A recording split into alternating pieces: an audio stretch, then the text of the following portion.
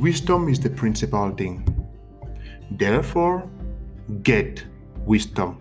Good morning, you're welcome to this episode of Reverbs, Wisdom Nuggets for every single day of your life.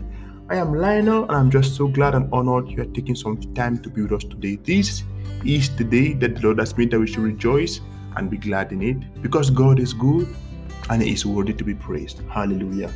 Today's date is the 19th, so let us look at the 19th chapter of the book of Proverbs. Proverbs chapter 19 from the Common English Bible.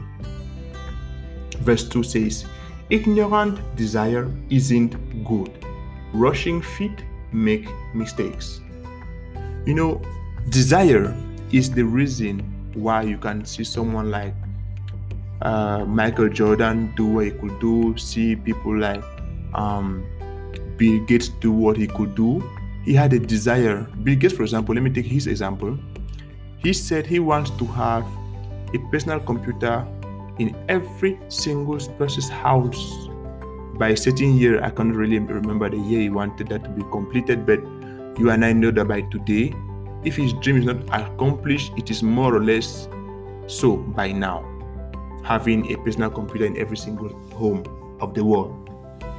He had a desire.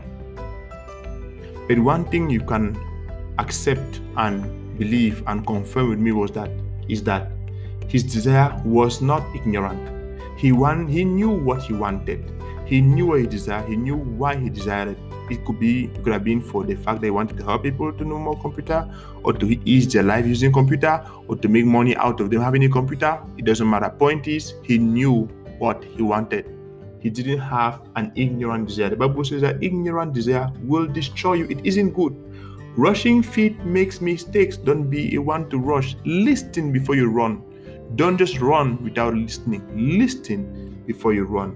When God even tells you to do something, don't be in a rush to say, okay, God, I'll go and do it. No.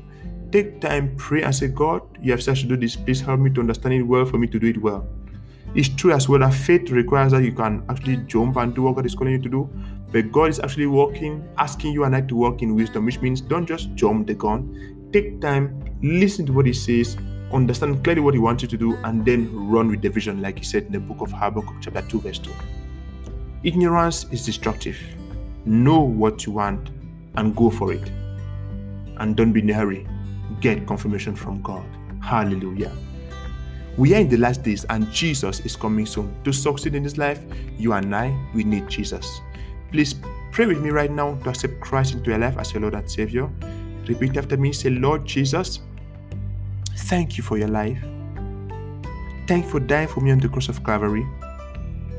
I accept you today as my Lord and personal Savior. Lord, take my life and do something with it.